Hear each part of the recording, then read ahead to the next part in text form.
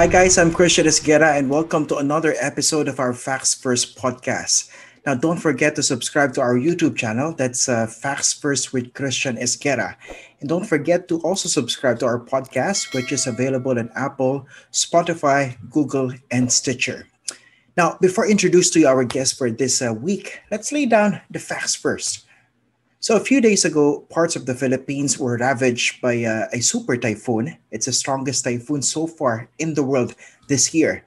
It's called Typhoon Goni, but here in the Philippines, it was called Super Typhoon Rolly. Now, so far, at least 20 people have died because of this typhoon. And last Sunday, at the height of the onslaught of Super Typhoon Rolly, President Rodrigo Duterte was a no-show during the briefing conducted by members of his cabinet, which led people to ask, "Nasaan ang Pangulo?" or "Where is the President?" which actually became a trending topic on Twitter.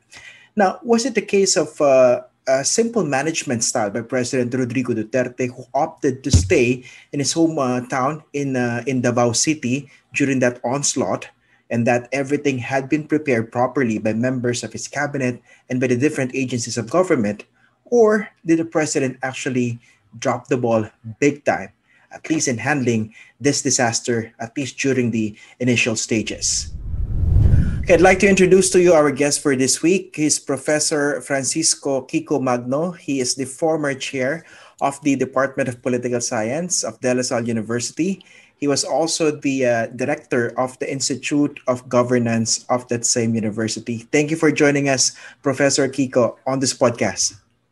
Thank you. It's always a pleasure. Okay, so we know what happened. It became a trending topic. People are asking, "Nasaan ang Pangulo?" at the height of the onslaught of Super Typhoon Rolly. Now, I'd like to ask you, was it a matter of leadership style that somehow you could forgive your leader if he doesn't show up before a big disaster, or did Duterte actually make a mistake by not attending that very first briefing by his cabinet? I think it's a matter of leadership style. And it so happened that it was All Souls Day, right? So Yeah. the president went back to his hometown to pay tribute to his parents. But considering that the disaster that happened because of Typhoon Rolly, it was the biggest typhoon in the world this year. So it is a big event. So all over the world, the president or the head of state is expected to be present to direct the operations of the national government. But certainly, the way our disaster risk reduction and management law is established, local government units are at the front lines in addressing the disaster. But certainly in any kind of disaster management response, it requires the coordination of the national government and the local government units. So it's also expected by citizens that the leader is present to provide assurance, considering that the prediction is already there that a big typhoon is coming over. And the fact is that the scope of the typhoon is very broad. It covers a number of regions. If we consider the path of Typhoon Rolly. If I may relate, Christian, to another event, and this happened in the United States with respect to Hurricane Katrina, also a huge cyclone. It's Category 5 hurricane. At that time, the president was George W. Bush, and he went on vacation in Texas. So it took him 2 days before going back to Washington, D.C. At that time, compared to Typhoon Rolly, the coverage of Hurricane Katrina was much more limited to New Orleans and the surrounding areas. But then again, the American citizens expected the president to also be available and to monitor the situation and also be present in press briefings. So it's a no-brainer that whenever there's a big disaster coming, you need to see your leader. You need to hear him say something, in particular an assurance.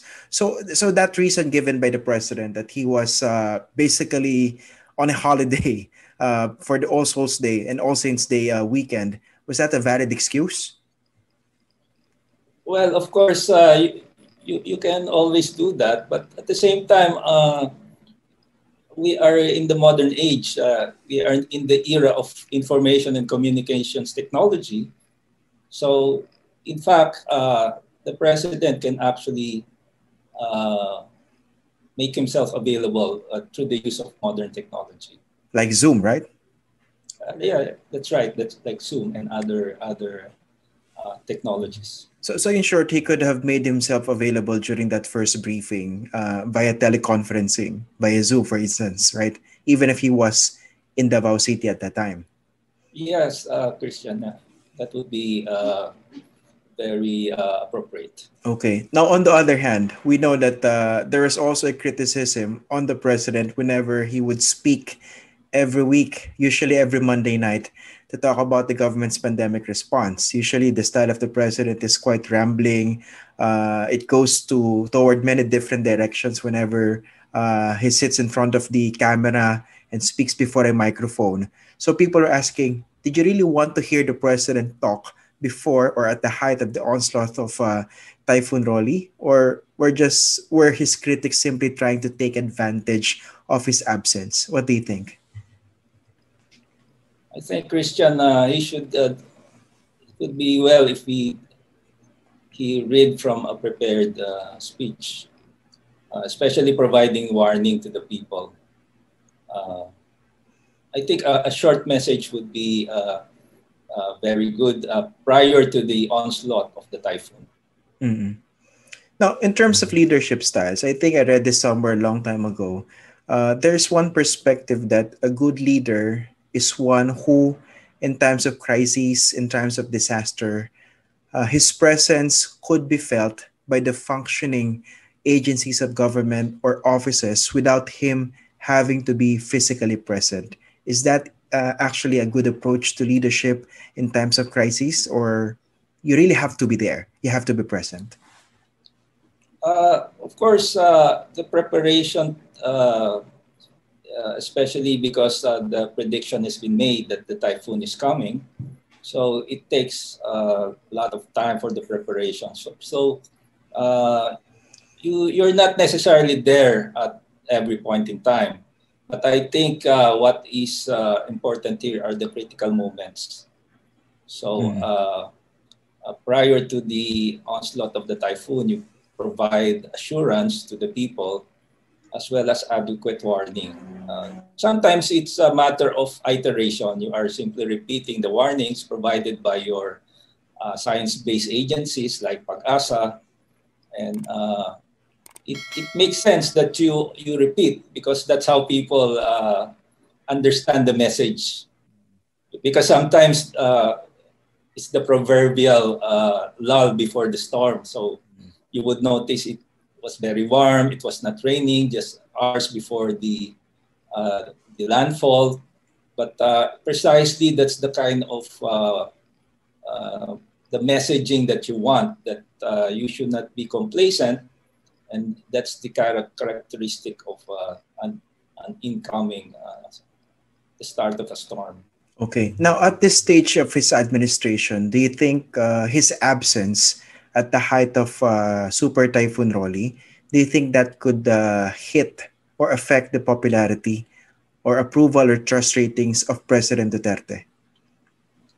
Uh, I think it all depends on the response because right now it's still an ongoing disaster. So we should note that the when we speak of disaster risk reduction and management, it includes the uh, disaster recovery and rehabilitation. So I think what the president did was to do an aerial survey. So he actually listened to the criticism. So he was able to make an aerial inspection. And I think he even went to one of the towns that was hit by the typhoon. So it really matters how the recovery process will happen. I understand that people now are very much in need of shelter, food, other necessities. So it really depends how the government is going to respond. And I understand that the local governments are asking for the support, especially those that were badly hit. The towns that were hit where the landfall, where Typhoon Rolly made the landfall. But at this stage in his administration, do you think optics still matter for President Duterte? I mean, or can he actually afford to do away with certain conventions as far as the presidency is concerned, which he has actually been doing since 2016? Or does he have to be more sensitive this time in terms of providing the optics needed for the presidency? I asked this question because I remember in 2013, the president he was then a mayor of Davao City. He was widely praised because of his response to the Super Typhoon Yolanda in Tacloban City. He paid a visit there, and I remember he was teary-eyed when he returned to Davao City, and people were saying this was how a leader should respond to such a big disaster. And at that time, the subject of criticism, understandably, was President Rodrigo Duterte and the Interior Secretary Marojas. So at this stage, do you think President Duterte should actually care about this optics, or somehow he has really achieved this level of Teflon presidency that anything you do or throw against a president, it won't stick? Yes, I remember that event as well because he was one of the first who responded to the cry for help of the people of Tacloban. So at that time he was mayor. So he was just providing kind of a support for a fellow local government unit. But as president, he is expected to be very much on top of everything. So the the call for the president is really to be on top of the situation. So I guess he's nearing the end of his term, and he's not running of course, he is prevented from running for another term. But if ever he is concerned, it may be for the succeeding contender that he might want to support Or endorse. or endorse. But at this time, I don't think he is. It is frame of mind to be very conscious of that kind of situation. Okay. Now let's go to the more important issue. I'd like to talk about the way our government or different administrations have been responding to disasters. We know that the Philippines is prone to a lot of disasters. An average of 20 typhoons, I think, visit the Philippines every year. So we're no strangers to disasters and typhoons. But from a policy perspective, what do you think? Do we have enough correct policies to better deal with disasters, not just after, but even before, more importantly? Yes, Christian. You would notice that our policy before was that of focus on response. So it's like an emergency mode type of approach to disasters. So it's always some kind of rescuing. Government efforts are all focused on really saving lives, saving people, not too much on the entire cycle of disaster risk reduction and management. So kind of wake-up call was what you would note would be landmark disasters. Let me cite certain events. 2009 Typhoon Ondoy. So we don't have a national disaster risk reduction and management law yet, which provides a focus not just on disaster response, but also disaster preparedness and mitigation.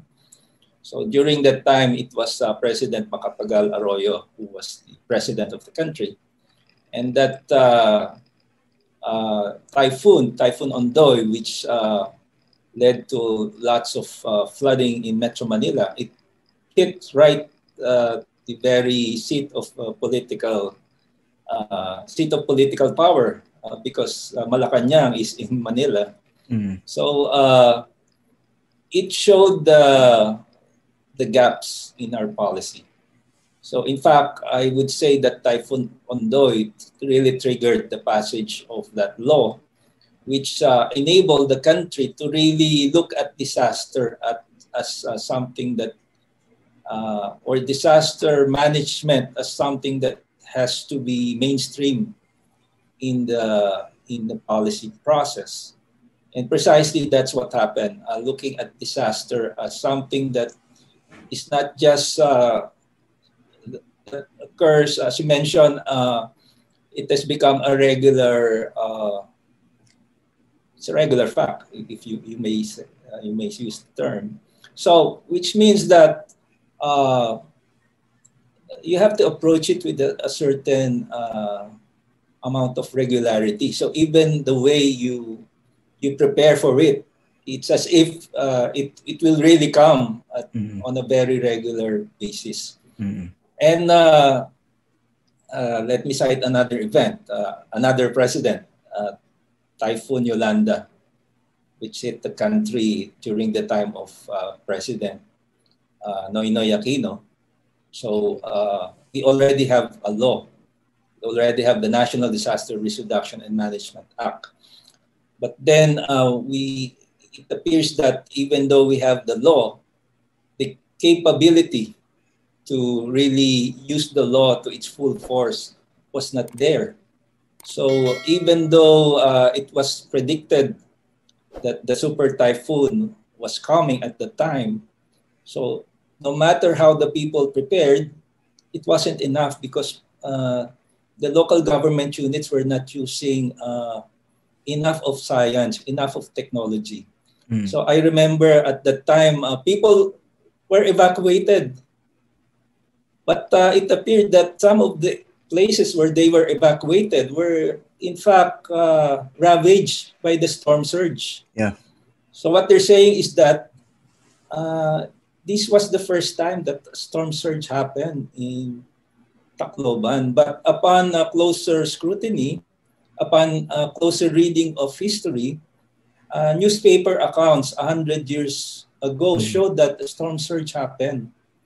So what I'm saying, Christian, is that there is really a need for vulnerability studies, a stronger risk assessment technologies. And these types of risk assessments, they have to be undertaken all over the country because the risks are not the same for every place. So it depends on the type of disaster. Now we are talking about typhoons, but we also have earthquakes. And we of course, we are now in a pandemic. It's a health disaster. And these are disasters I may call, Christian, as in the public policy literature, you call it wicked problems. Why do I say wicked? Because it's not just one agency or not just one sector of society that has to address the problem. It has to be a whole of society. So necessarily, you need to connect all the aspects of the problem. Okay. So the policy itself is comprehensive, but it requires a governance approach that is as comprehensive as the policy on paper. Okay, so the law and the policy are there on paper at least. But between 2013, when Yolanda happened, and now, how much have we improved in terms of implementing this policy in dealing with disasters? I think we have improved a lot, especially local government units. Whereas before, you might say that there are just a few local government units, and let's say Albay province is one of these provinces that are really proactive when it comes to evacuation. In fact, it is said that the idea behind having a local disaster risk reduction and management office uh, came from the experience of Albay. Mm. So, but then over the years, we noticed that local government units have applied the Albay model of preemptive evacuation.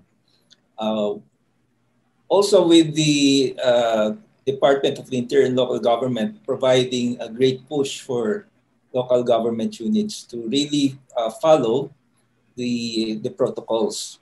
So in terms of the practices, I think there has been a lot of uh, progress.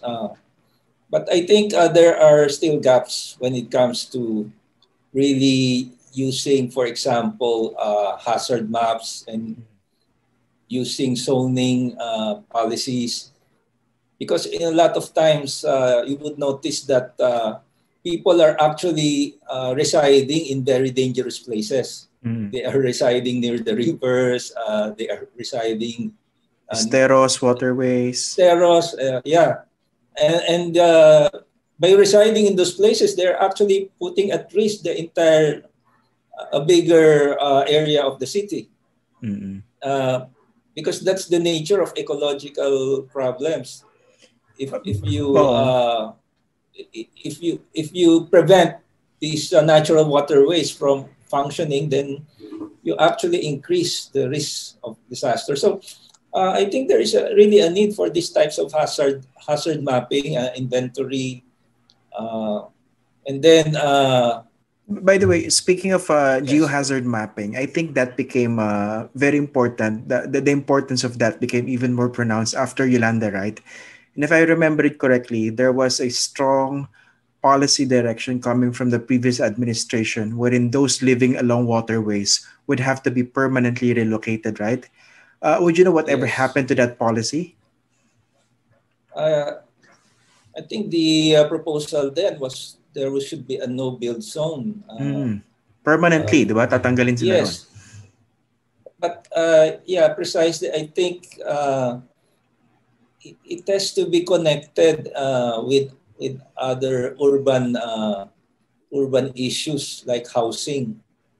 Uh, so many people died because a lot of informal settlers were residing near the coastal areas. So we don't have a national land use and water policy.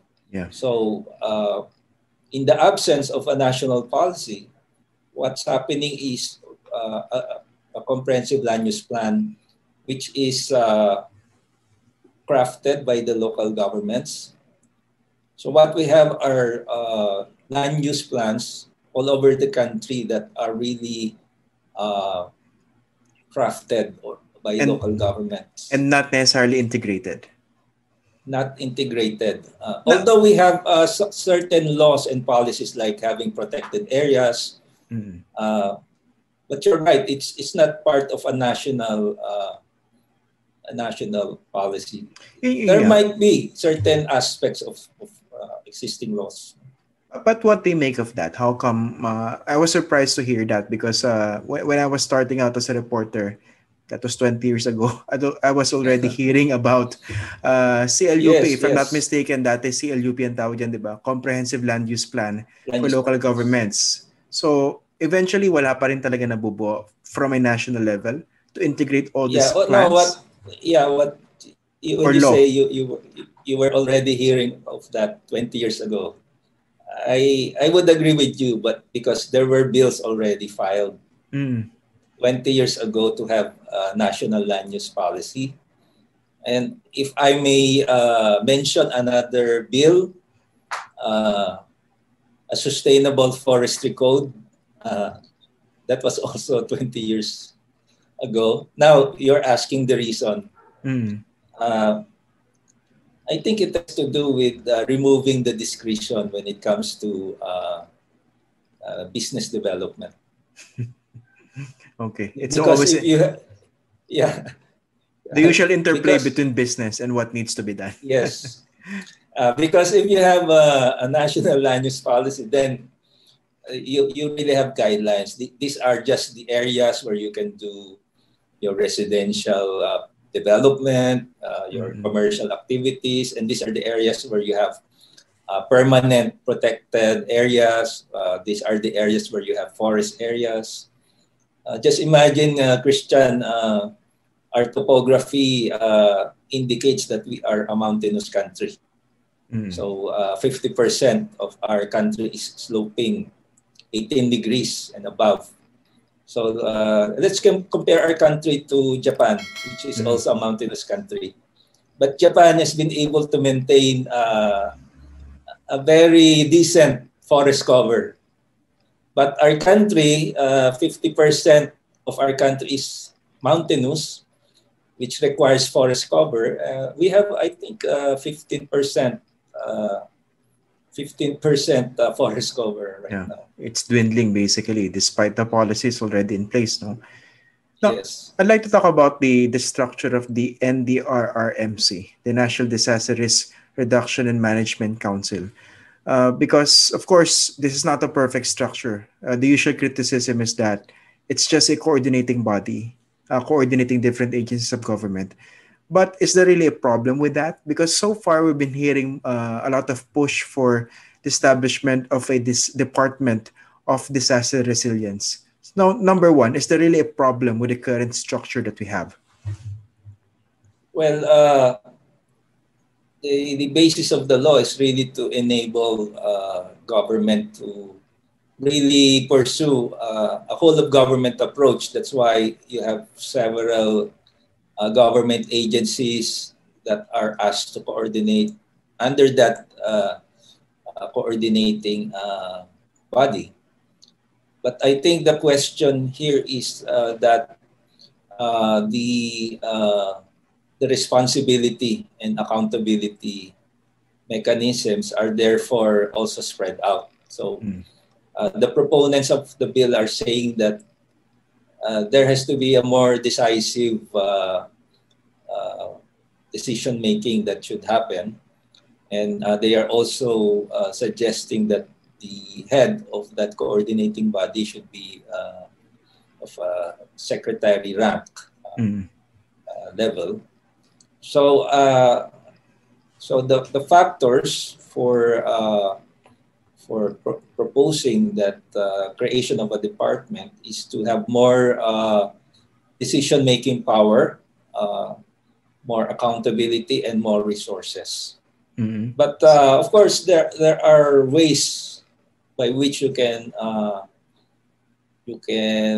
channel more resources, and there are also, I think, proposals to elevate the responsibility of the head of that coordinating council. But aside from accountability issues, what's wrong with the current structure? Because I suppose if we have a Department of Disaster Resilience, if something bad happens, if someone drops the ball, you know who to blame, right?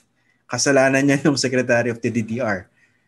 But in this case, aren't the accountabilities also clear? For example, you have the NDRRMC. Let's say something goes wrong when it comes to implementing relocation projects because the infrastructure is not made available. You can actually point to the DPWH, for instance.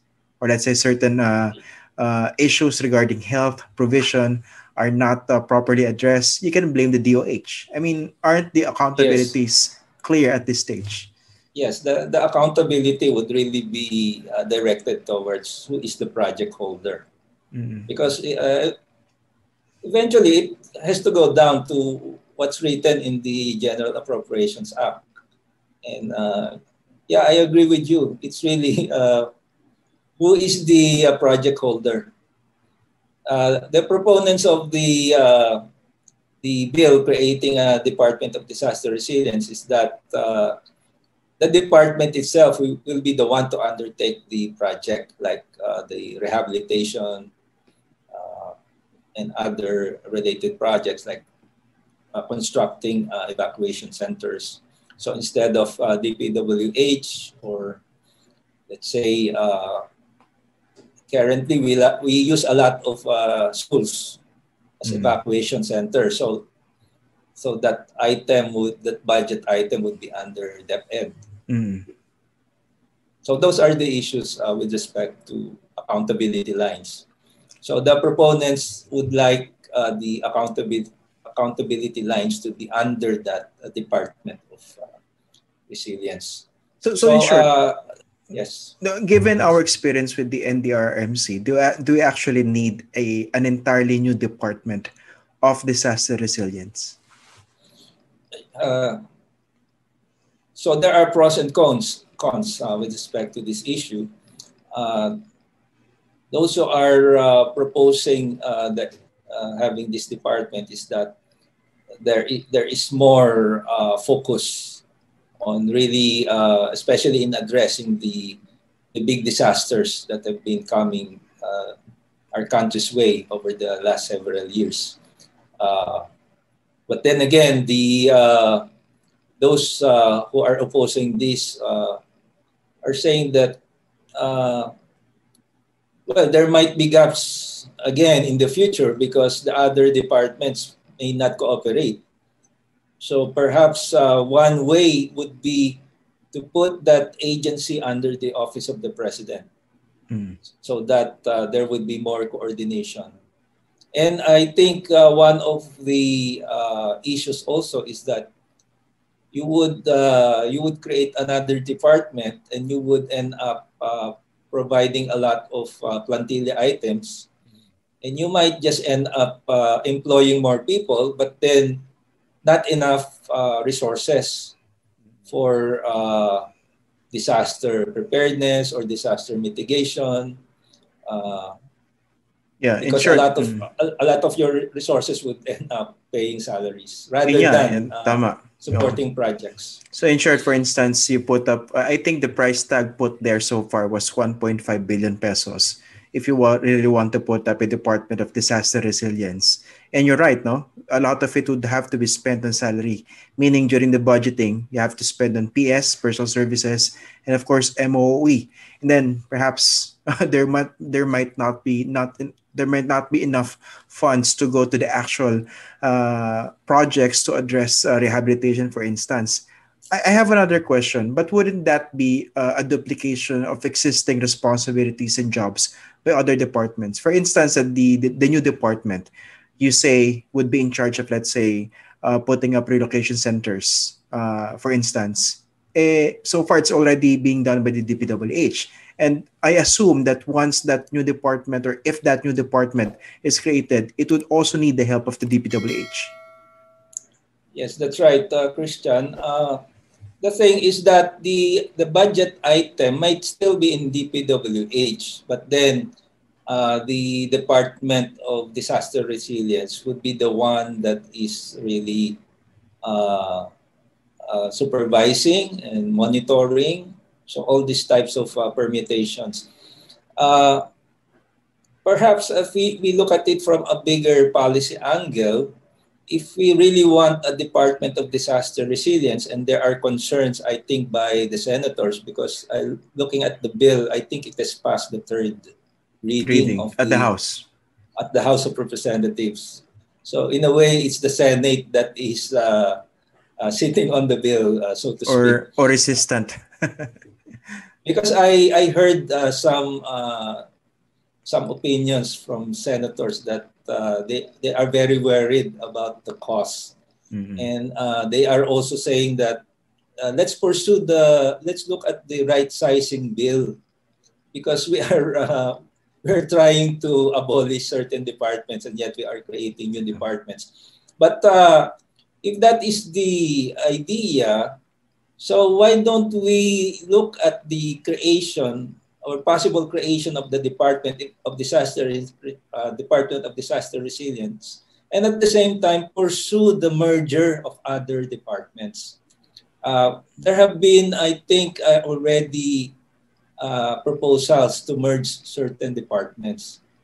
For example, the Department of Agriculture with DAR, and if we're not thinking of abolishing the DAR altogether, so it could be a merger of DA, DAR, and DNR. And from DNR, you create an environmental protection agency because there seems to be conflict even in the mandate of that agency, because you are protecting the environment, but at the same time you are distributing permits to to exploit or utilize the environment. So why not just put it in a department where the mandate is clearer? Like you really are meant to provide permits to use up resources. But then you need the protection agency, so more like an So, environmental protection agency. so are you also saying that, for instance, in the case of the DNR, it's better to remove that regulatory function, so to speak, away from the DNR?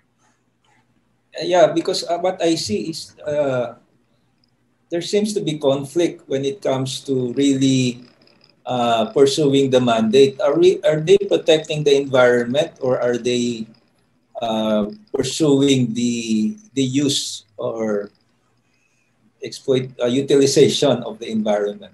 Parang ano siya, So it's a you contradiction in terms, no? yes, a contradiction in terms. Maybe what you need is a watchdog, a protection agency. Mm-mm.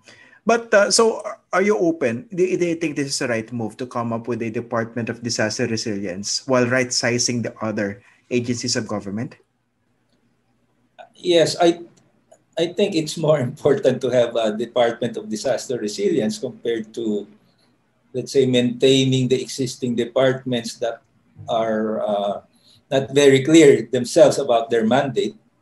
Of course, this might sound to be controversial, but then it's really a way of right sizing the bureaucracy. Uh, we have to consider that we are the concept of the new normal came even before the pandemic. The new normal is about climate change. So uh, the uh, the bigger disasters or the disastrous effects of natural events, we call this the extreme events that Mm-mm. are occurring at a very regular period already. So just imagine Typhoon Yolanda was just how many years ago? It was 7 years ago. And Mm-mm. then you have Typhoon Rolly is also a very, very huge and extreme event.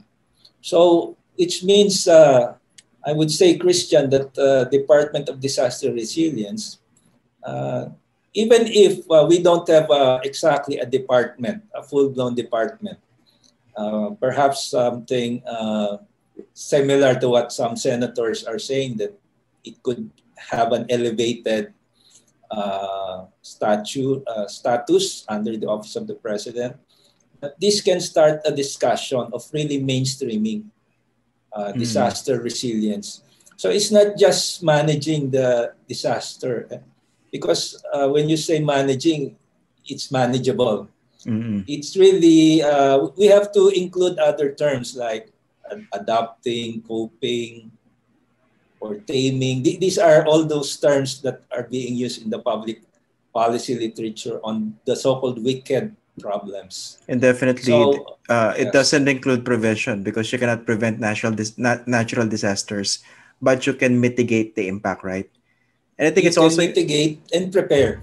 yeah, and prepare for it.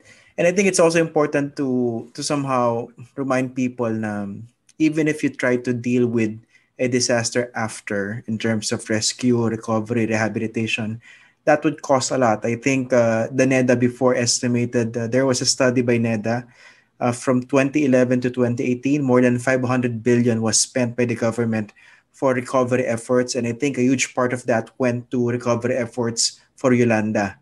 And I think around 300 billion actually was lost because of the natural disasters during that period. So I mean, Even if you try to build a lot after every disaster, when another typhoon comes, you would still lose a lot. So there really is a need to come up with an integrated plan to deal with all these things, right? Yes, there is always a lot of resistance to resettlement or relocation. But I think that that's more logical.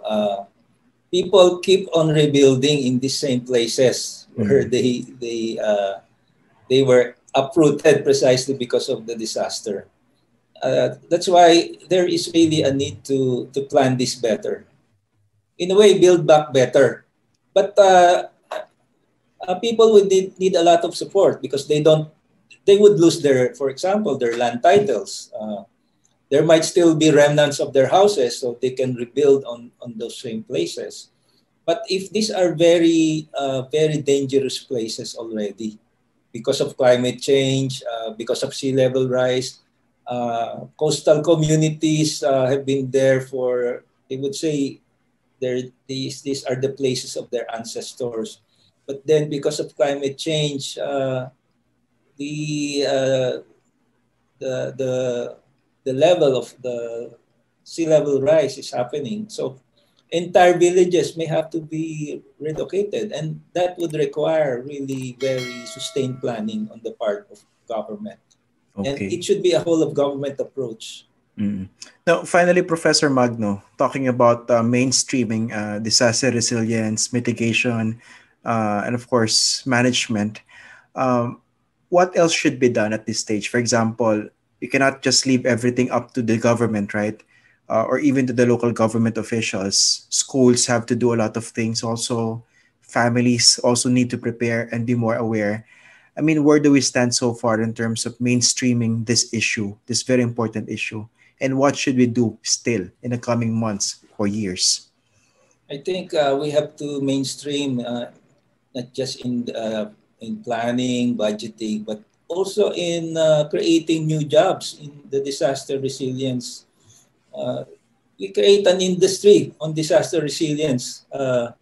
So new jobs should be emerging from disaster resilience, like doing vulnerability studies, creating new technologies. In fact, Christian, there are already technologies created by universities on local climate modeling, local climate forecasting. Uh, Ito yung new these design are of not, houses, di ba? yes, even the design of houses, even design of schools. Yeah. Mm. Because we need to carry on schooling even right now we are having schools in our houses, so we need to adapt, we need to innovate. So it's good that you mentioned the role of universities. This kind of effort requires a lot of thinking through. It means thinking out of the box. Mm. So we understand that local government units, our mayors and governors, are doing a lot of decision making.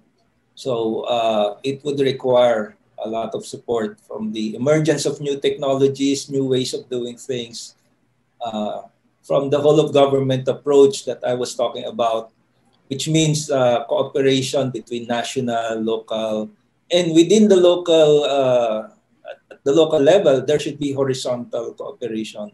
Mm. So it would require collaboration in terms of using new technologies, new resources, new personnel. So under a new policy on disaster resilience, you may need a lot of planning expertise in your city hall, in your municipal hall.